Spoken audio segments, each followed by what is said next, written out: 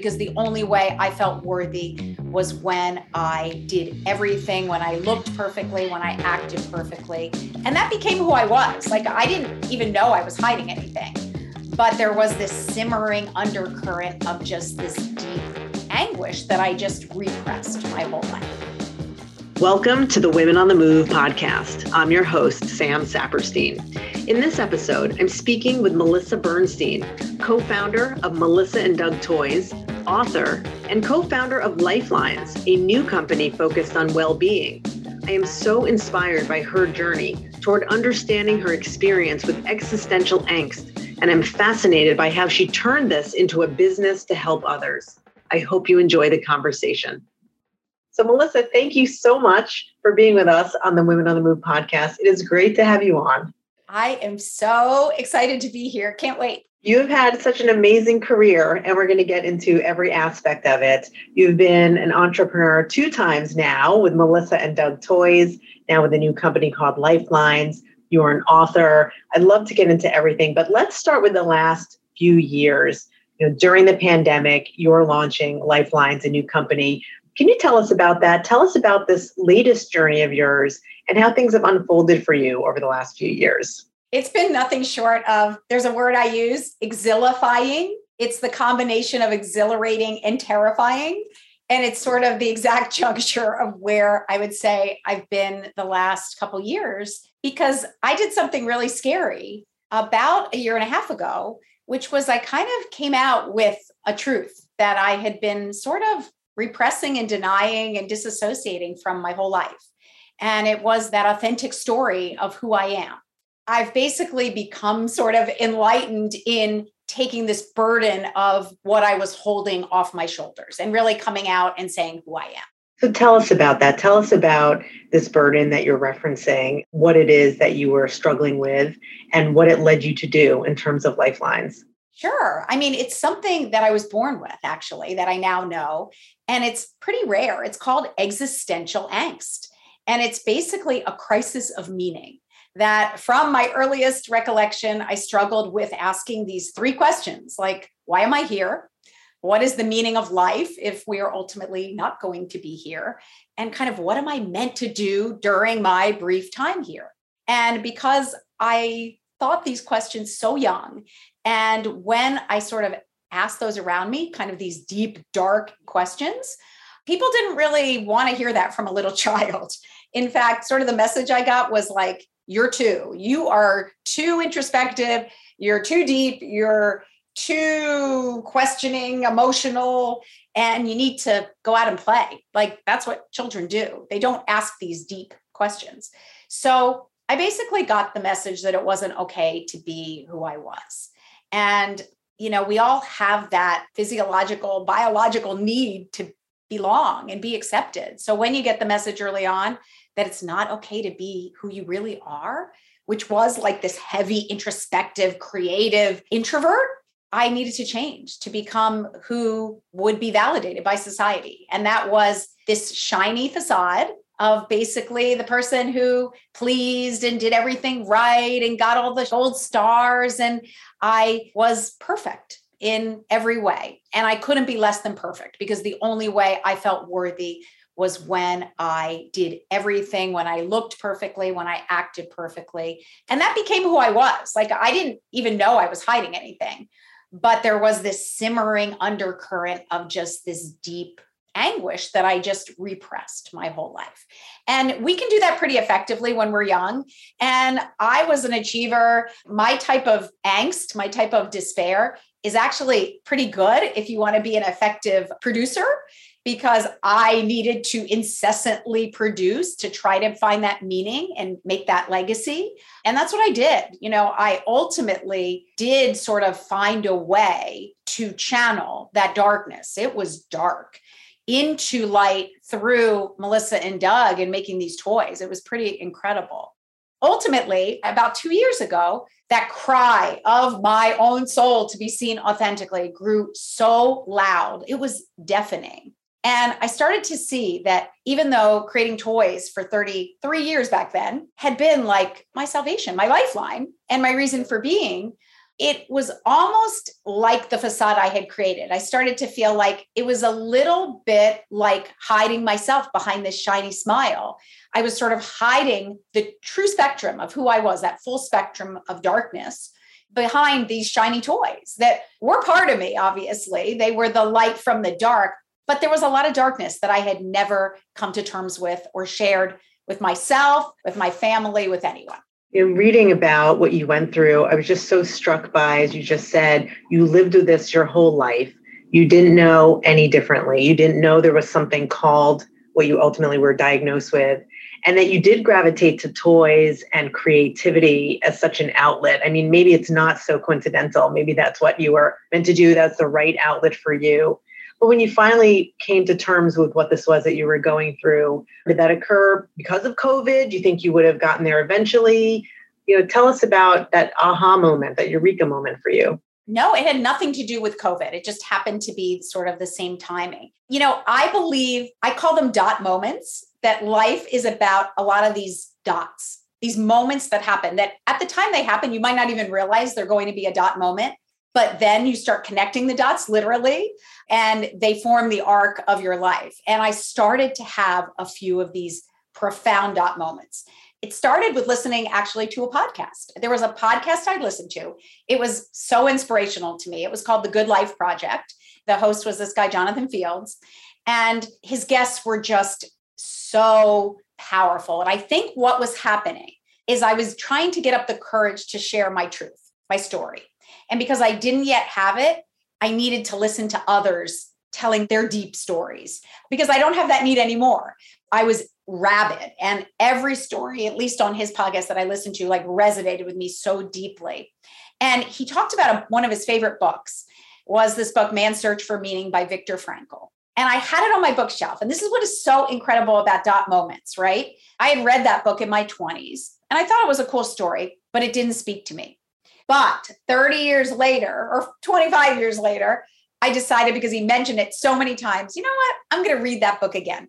And that book changed my life, because Viktor Frankl, who was in a concentration camp and really had no meaning, had all the meaning stripped from his life, learned how to find meaning even in the most dire of circumstances. And in fact, when he got out, he founded a school of existential therapy called logotherapy, which is healing through meaning. And when I read about existential therapy and logotherapy, I was like, that's strange. Like, I am a word person, but I've never heard that word. And I started to read about existential despair and existential angst.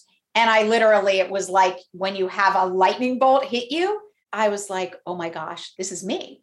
And then, of course, when you start to connect the dots, right, and follow the clues like a trail of breadcrumbs, I then started to see that those who experience existential despair, it's an ability to ponder higher realities, and it requires a bit of oversensitivity, emotional oversensitivity, and being able to feel very deeply, intellectual oversensitivity, and being able to think about these abstruse thoughts, and imaginational oversensitivity, and being able to imagine things that are kind of like hard to imagine.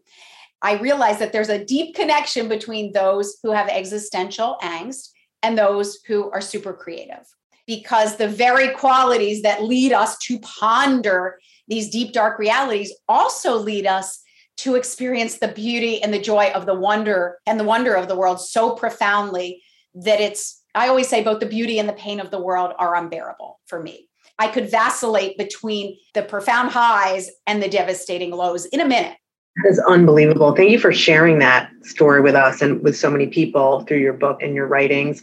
This led to founding Lifelines. So tell us about what Lifelines is meant to do and how you channeled what you learned, what you experienced, your own mental health needs into this company that now benefits so many other people. So I ended up going on that podcast. That's the reason I shared that story, because when I went on that podcast and shared my story and it came out, the most incredible thing happened. I received like a couple letters, then a couple more, then a whole lot more. And it soon was hundreds and hundreds and hundreds of letters.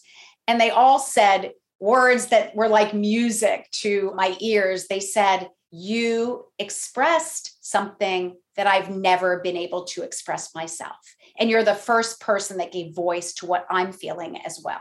And that very moment, when I heard it, I probably needed to hear it a couple hundred times. I realized I have enjoyed making toys more than anything. There's no greater gift than having the ability to ignite a child's imagination. Like nothing is better, but there is something I believe I can do in addition to that. And that's potentially save someone's life.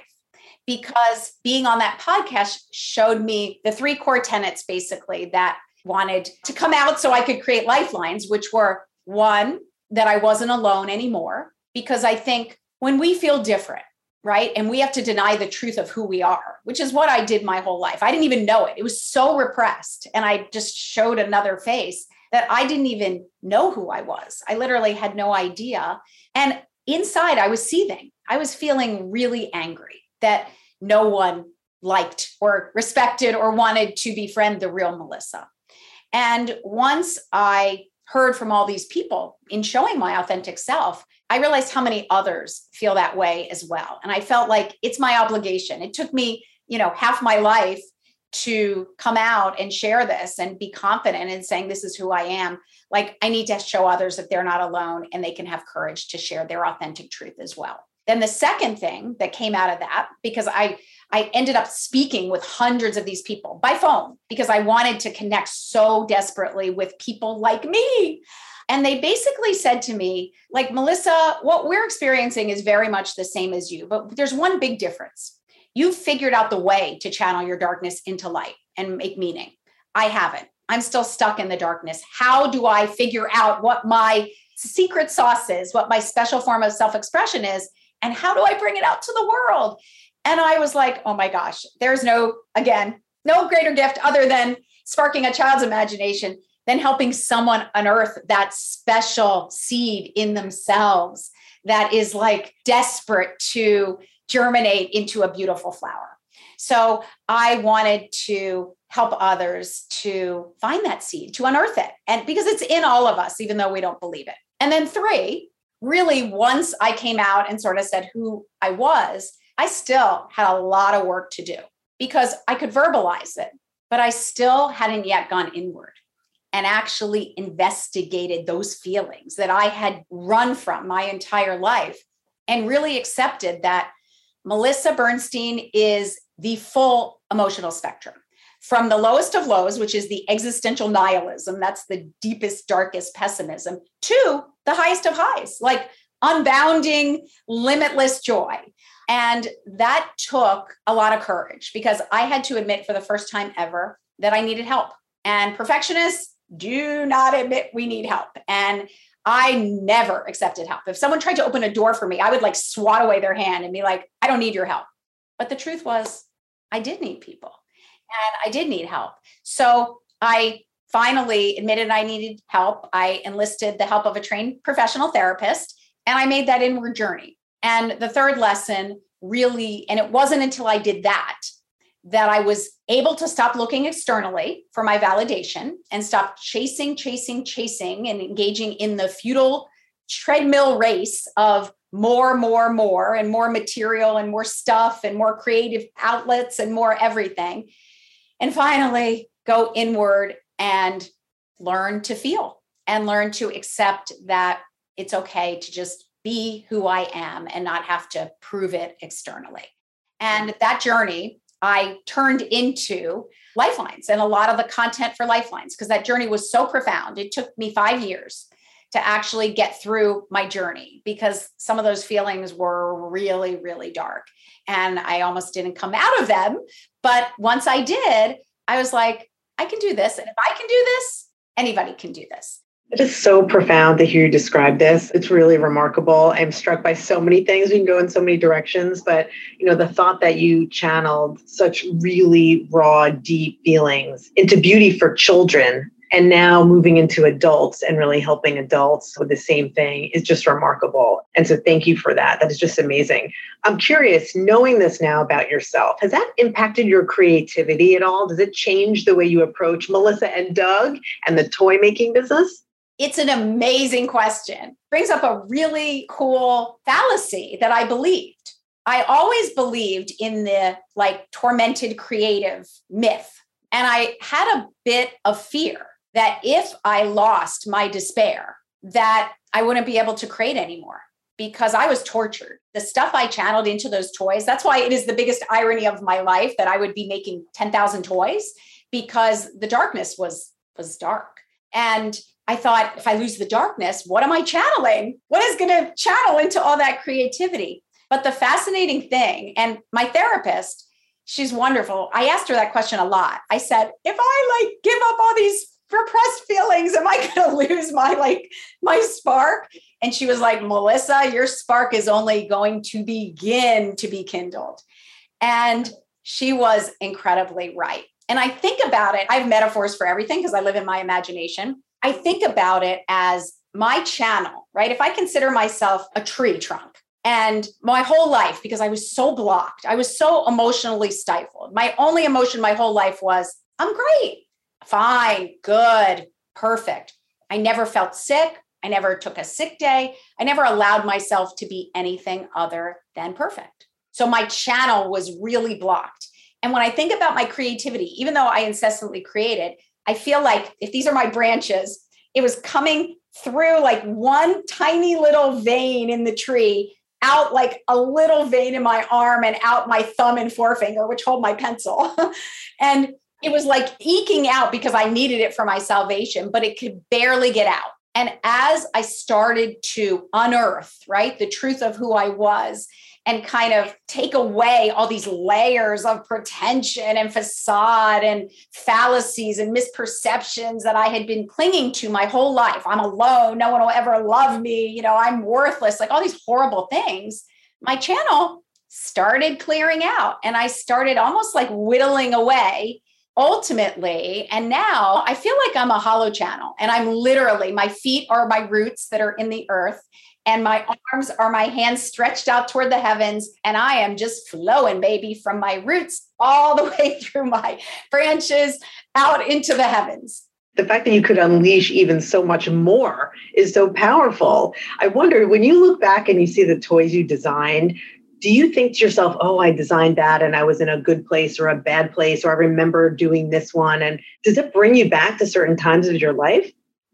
Every time I create, I go back to the exact same place. The creation process for me is sacred. It is truly my salvation. I'll get emotional even if I talk about it. That's how important it is to me. And when I create, I go to a place that is so blissful and so white space that it is, my only guess is it must be like heaven. And I have to go to that same place every single time or it won't be pure. So I don't create out of anything other than that space. And that's the honor I must pay to everything I create for it to truly have a heartbeat and a soul. I just go back there every single time and I don't allow anything to get in the way. I'd love to understand the beginnings of the business, the Melissa and Doug business now. And when you started with your husband, Doug, wasn't your husband then, apparently he proposed not marriage, but that you would create a toy company together. How did that occur? How did you meet? And how did that idea to go into business first come about? Well, our parents actually introduced us, which is really funny because I had someone else at the time, but my mom thought he would be great for me, which really offended me. Like, you don't think I can find my own person, Mom? But ultimately, see, mother knows best. So we met when I was the summer of my junior year of college. So I've known Doug since I was 19 years old. And he was already working. He was a few years older. He was working in advertising. And right out of school, not many people know this, but I went into investment banking. And the investment banking analyst was the hottest job out of college. Even though, by the way, numbers don't speak to me. I mean, I'm a word person and I'm a note person. I'm music and numbers, like they just sit on the page. We were both working our jobs and honestly, our souls weren't singing. Like we were both feeling like I felt like a flower without sunlight and water. And, because I looked at these people around me who loved what they were doing, like the numbers, they turned them into these beautiful spreadsheets and these models. And I felt like I was remedial. And I felt literally like a freshwater fish that was thrown in the ocean. It wasn't my language. So Doug was feeling similarly that there had to be something more. There had to be a reason that we wanted to get out of bed each day. So we decided we were going to go away on this fateful weekend And we were going to go to a bed and breakfast in Lenox, Massachusetts. And we would not come back until we decided what business we were going to do together. And we immediately honed in on children. We are generalists. It wasn't like we're going to take our skills. I mean, we really didn't even know we had any skills. All our parents were involved in education and felt like this is something we want to do our entire lives. We don't want to do this for just a year or two. So what's something that we're going to feel really good about decades later that we impacted? We were like, it has to be children. And then we had a whole bunch of different ideas, to be honest. We thought about, for a long time, about a school, like a different type of school that instead of the formal rote learning, memorization or regurgitation, like we teach life skills. And I think that would have been an awesome business too. But at the end of the day, we sort of thought about products. And we saw that a lot of the toys that had been the hallmark of our childhood, like these beautiful, timeless, classic playthings, didn't really exist anymore. And when they did exist, they were so dull, boring, lackluster, and really, really expensive. And we started to have the germ of that question we wanted to answer, which is, can we reimagine dull, boring, lackluster toys and bring them to life in a child's hands? Well, as a mother of three, having had many of your toys in our household, I can say you answered that question well and definitely revolutionize it. When I think back, I don't know if it's the chunky puzzles with the little handles or all the food in the kitchen. And I wonder, when you think about right now, the time that children spend online and not with toys in the electronic world, tell us what the value of your products are, particularly right now when there's so much distraction and our kids are living in this, electronic and digital age. So our toys are what are called open-ended toys. They are basically 90% about the child and 10% about the toy. So that means that the toy is doing relatively nothing, but in the unique child's hands, that toy becomes the catalyst, right? To ignite their imagination. And then that toy becomes anything they want it to be. And when you do that, when you give a child an open-ended toy, you are giving them the gift of ideation, of problem solving, of creativity, of invention, of mastery, right? Of all these beautiful gifts that are so important and we don't have today. They talk about kids not having grit and resilience and agency. We haven't given them a childhood of trial and error and discovery. And it's through playing with things that you learn. It's also toleration of boredom. I don't know if it's the chicken or the egg, but I think one of the reasons I am so creative is because I had to stare at that blank canvas every single day. I had nothing to do. I had no activities. I had no one to play with. I had very few friends and I had an existential angst. So I needed to make meaning. So I had to say, Melissa, you got the blank canvas in front of you. If you don't fill it with something magical by the end of the day, then this day is kind of worthless and meaningless. So I had to fill it with nothing but my imagination. You're in a very competitive business in the toy business. How do you get customer feedback as part of your process? How do you listen to the voice of the customer? That's how we like to describe it. Or do you not? Or does it really come from you in terms of what you think the customer wants? So the customer feedback is the most important thing to us and has always been to me. So important, in fact, that we did something really, really unique from the beginning. We do a lot of trade shows. And in fact, at one point, we did over 150 trade shows around the world. Those are the shows where all the retailers come and you display your wares and the retailers place orders. And we would have so many salespeople at each of these shows. And really, that was the time you got the most feedback, right? Because you were seeing thousands and thousands of retailers.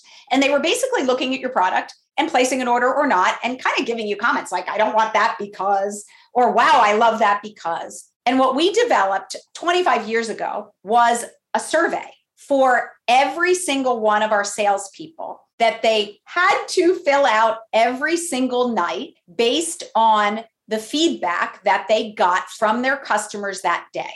And we wanted it to be brutal because I needed to know. I didn't want to make something. And the other great thing, when you're sort of a hollow channel, I don't cling to the creations. If customers don't like them, it's okay. There's another one behind it. So I want to make it the best it can be. And I want to hear the ugly truth, even though sometimes, it can be hurtful. So we had this really fun thing we would get these surveys every night. And like our biggest show, the New York Toy Show, which is 4 days long in the Javits Center in New York City. And we'd have 80 salespeople there, each getting a survey every night for 4 days. So there were hundreds of them. I had them in a lock and key box. They were that precious to me. And I would devour them. The minute I got the first day, I was still at the show and I had a busy day, but at night, I would stay up till like 2 a.m. reading them and taking notes. And what we ended up creating from that, we sort of used the American Idol thing. We basically had a huge meeting after Toy Fair, and we'd have our who's going to Hollywood list. And then we had our, you need a little like surgery, but you might have a chance to go to Hollywood. And then we had our, see you later, sweetie, it's time for the prayer. That's amazing. I mean, the fact that you were so close to what they were saying, you wanted that all the time, it was real time. I think that's phenomenal. I'd love to go back to your current work with Lifelines and really mental health in general. How do you express to employees that they should take care of their mental health? And how do you encourage them to come forward with their needs?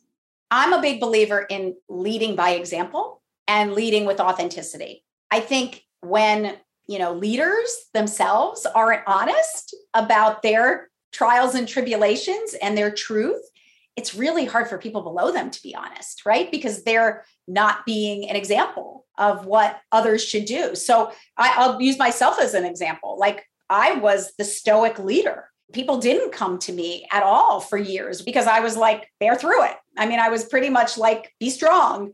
However, when I did come out about, a year and a half ago, oh my gosh, I realized that I had just made an error. The minute I showed my vulnerability and my authenticity, I had literally a line of people waiting outside my desk. They all had stories that they now felt comfortable sharing. And it was really emotional for me that I had disallowed that just because of my own behavior.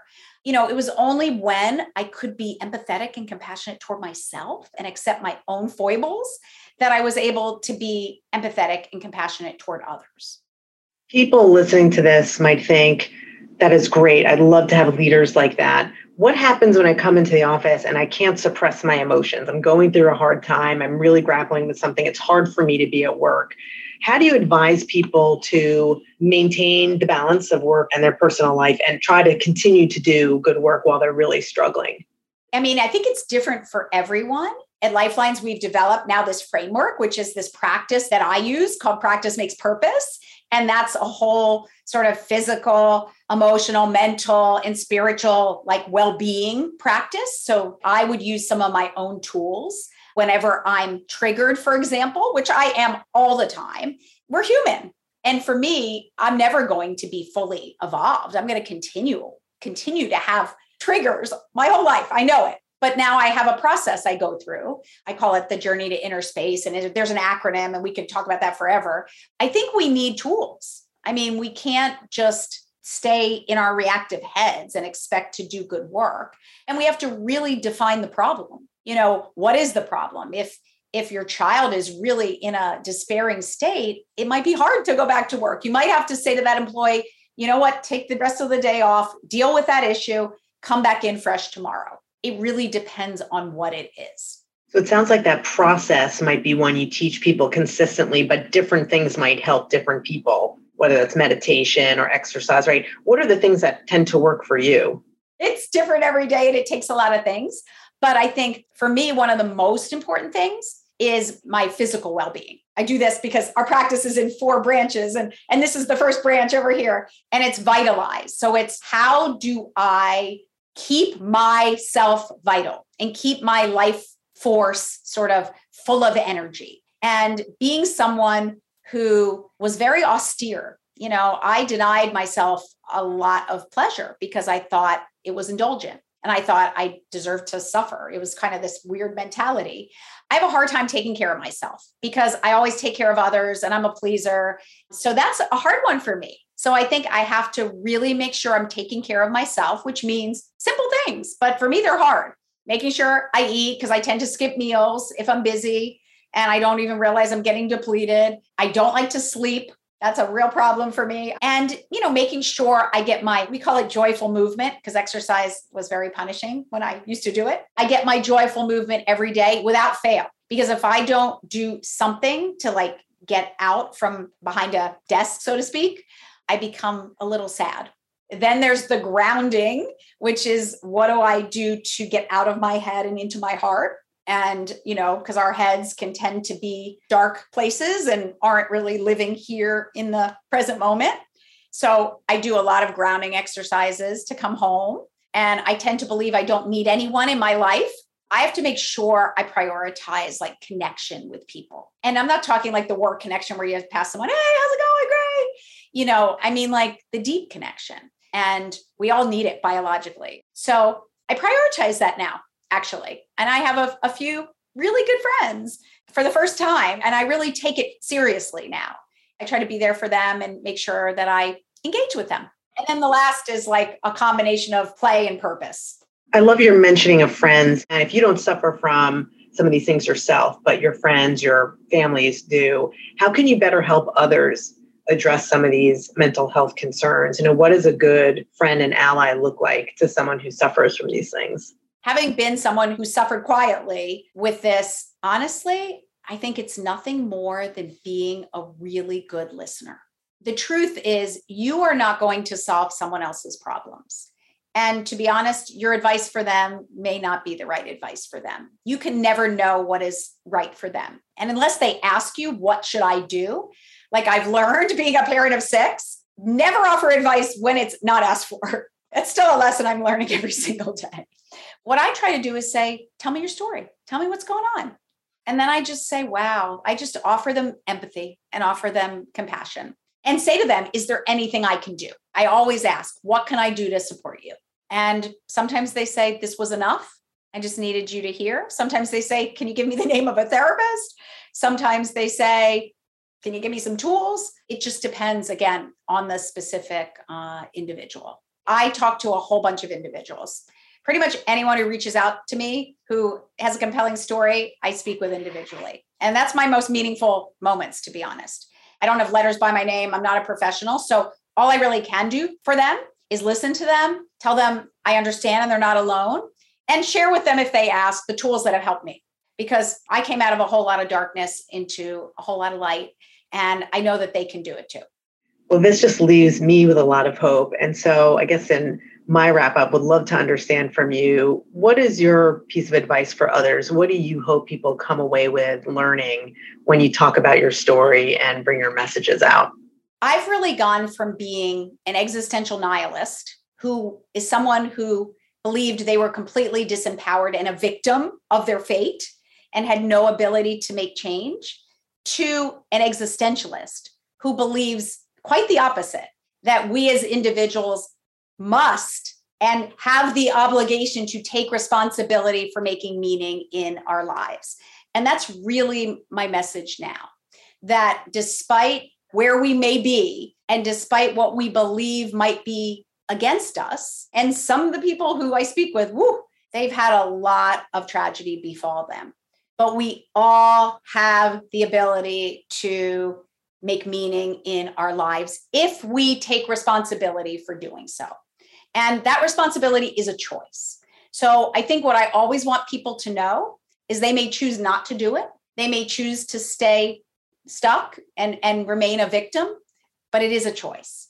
And as long as they know that they have a choice to think differently, and they have a choice to grab life by the horns and savor all there is to savor, then I feel like I've done my job. Because if circumstances change and they choose to make that choice to do so, they'll know it's available to them. Thank you for that. I will be thinking about that for a long time. So I really appreciate that. Melissa, I just want to say thank you so much for being with us, for sharing your story, for building not one, but 2 companies that are really so important to so many people around the world. Thank you very much. It's just been a pleasure to speak with you. Oh, it's been such an honor to be here. Thank you so much for your insightful and deep questions. We look forward to seeing you and your products very soon.